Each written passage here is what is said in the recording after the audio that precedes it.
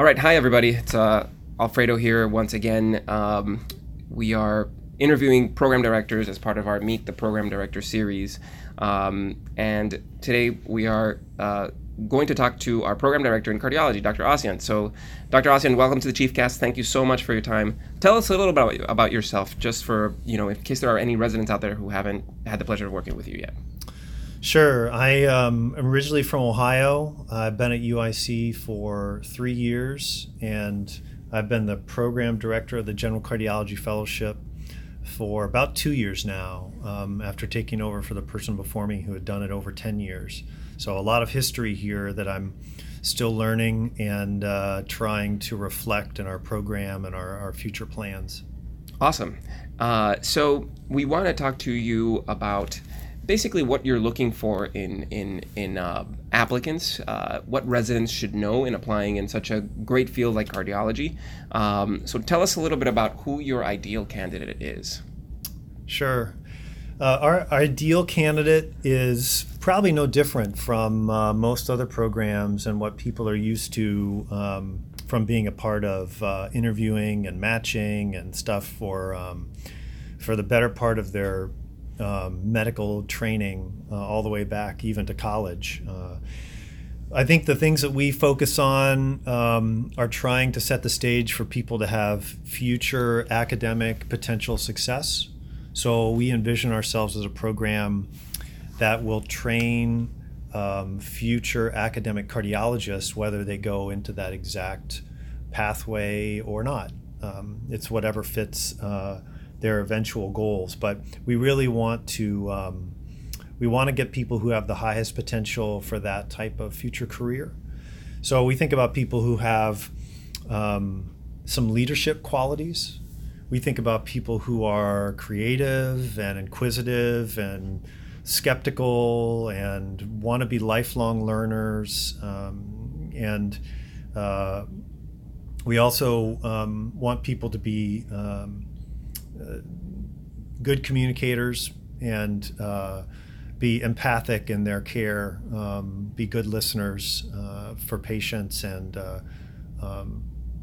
be good advocates for them as well. So we're looking for things that probably aren't all that different, but we really want to emphasize some version of leadership as being a key feature we try to look for and consider, along with being innovative in their thinking. Cool. And I think that's a great kind of way to put it, because we're an academic center. Not everybody that graduates from our programs necessarily stay in academics, but ultimately it's great to have the exposure and to think in that way, because ultimately, even if you don't go into academics, you're going to need to consume research. You're going to need to do quality initiatives in your own patients and in your own practice. So I think the skills that you're going to get in an academic program like us, like here at UIC, are going to really impact what you do and your patients for the rest of your life. So it's great that you're going to get those skills here. So tell me a little bit about what you think residents and prospective fellows should work on in order to achieve cardiology. A lot of my own friends during residency like cardiology. It's a very competitive field. It's an awesome field. What advice would you give them as somebody who went through that and somebody who's now a program director? Yeah, the competitiveness of cardiology and some of the other larger sized programs, subspecialty programs within medicine is pretty well known. So I think you have to find ways to distinguish yourself as best you can. But I think that the advice I'd say is, find opportunities to set yourself apart and display some of those characteristics I mentioned earlier. So the easiest answer to that question is to try to succeed in completion in some form of a scholarly project. Okay. That's the easy answer. But that really, in many ways, is a marker.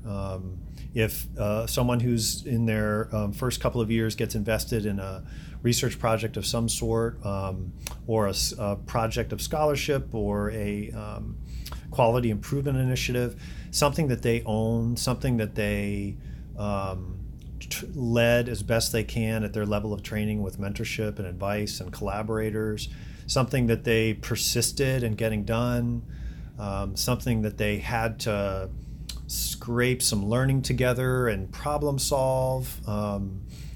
The real thing that I care about is not necessarily whether someone fostered a project to completion, whether it's a high impact journal. I mean, that's always a good thing, and if people have more than one, that's always good. But I think the discussion about the journey that type of a project takes you on when we interview and talk to people is really telling, because people can give you a good sense as to what they learned and what they learned they still have left to learn, and also sort of the maturity and understanding like how far they've come. I think we want people to be good clinicians as a foundation, in addition to some of the other things I said. But in many ways, by default, that's just something you assume. Right. People are coming out of a reasonable residency program that'll probably be in place. With some confidence. And I think, as we've mentioned in other interviews, it shows passion, it shows commitment to the specialty.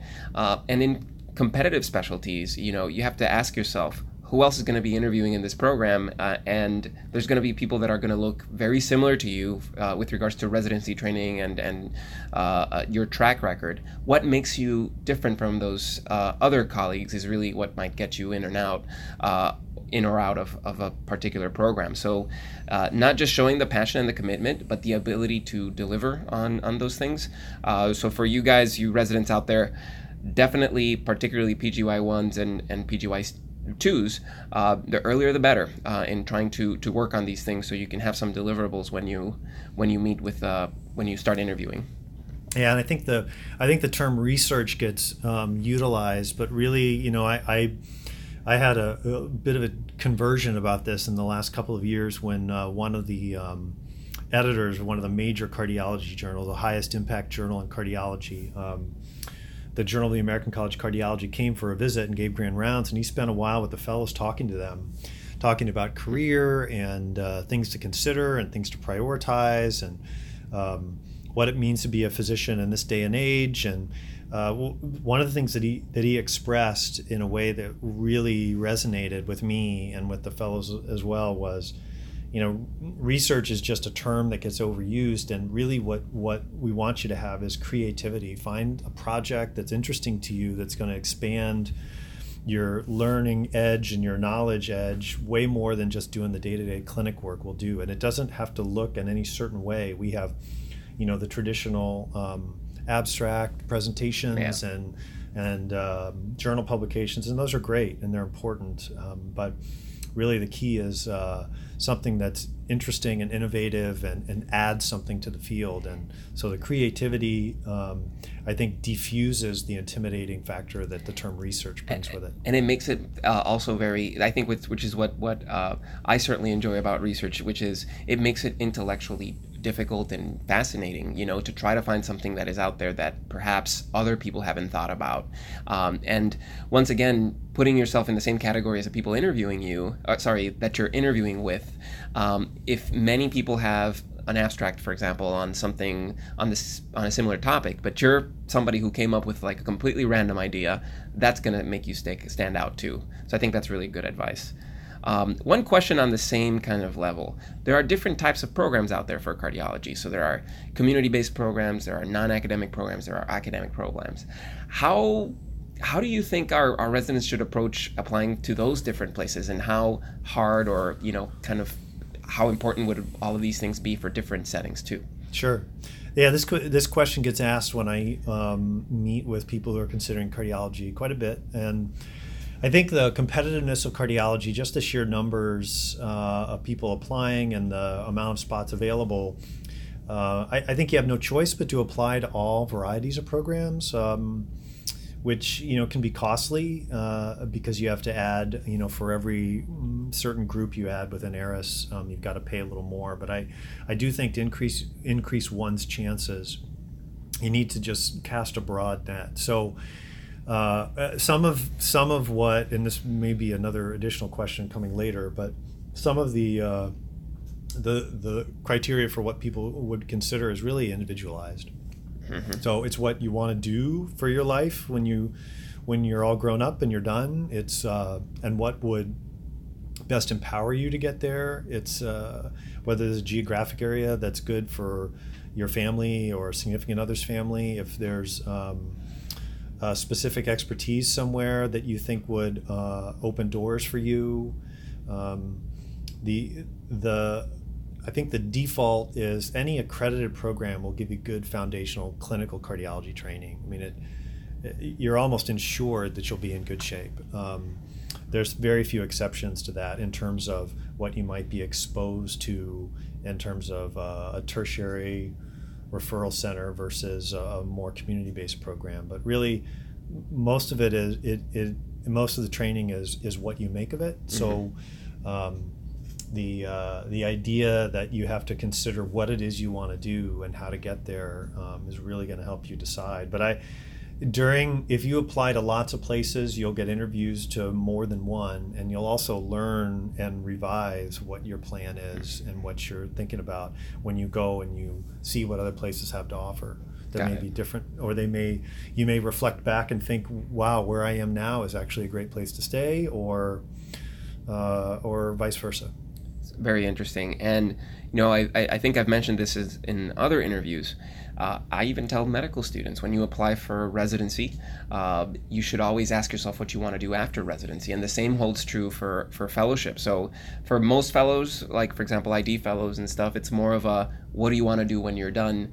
For cardiology in particular, if you want to go into the many subspecialties in cardiology, so if you want to do interventional, if you want to do echo, then make sure that the program that you're looking into will get you there with regards to mentorship and ability to get exposure there.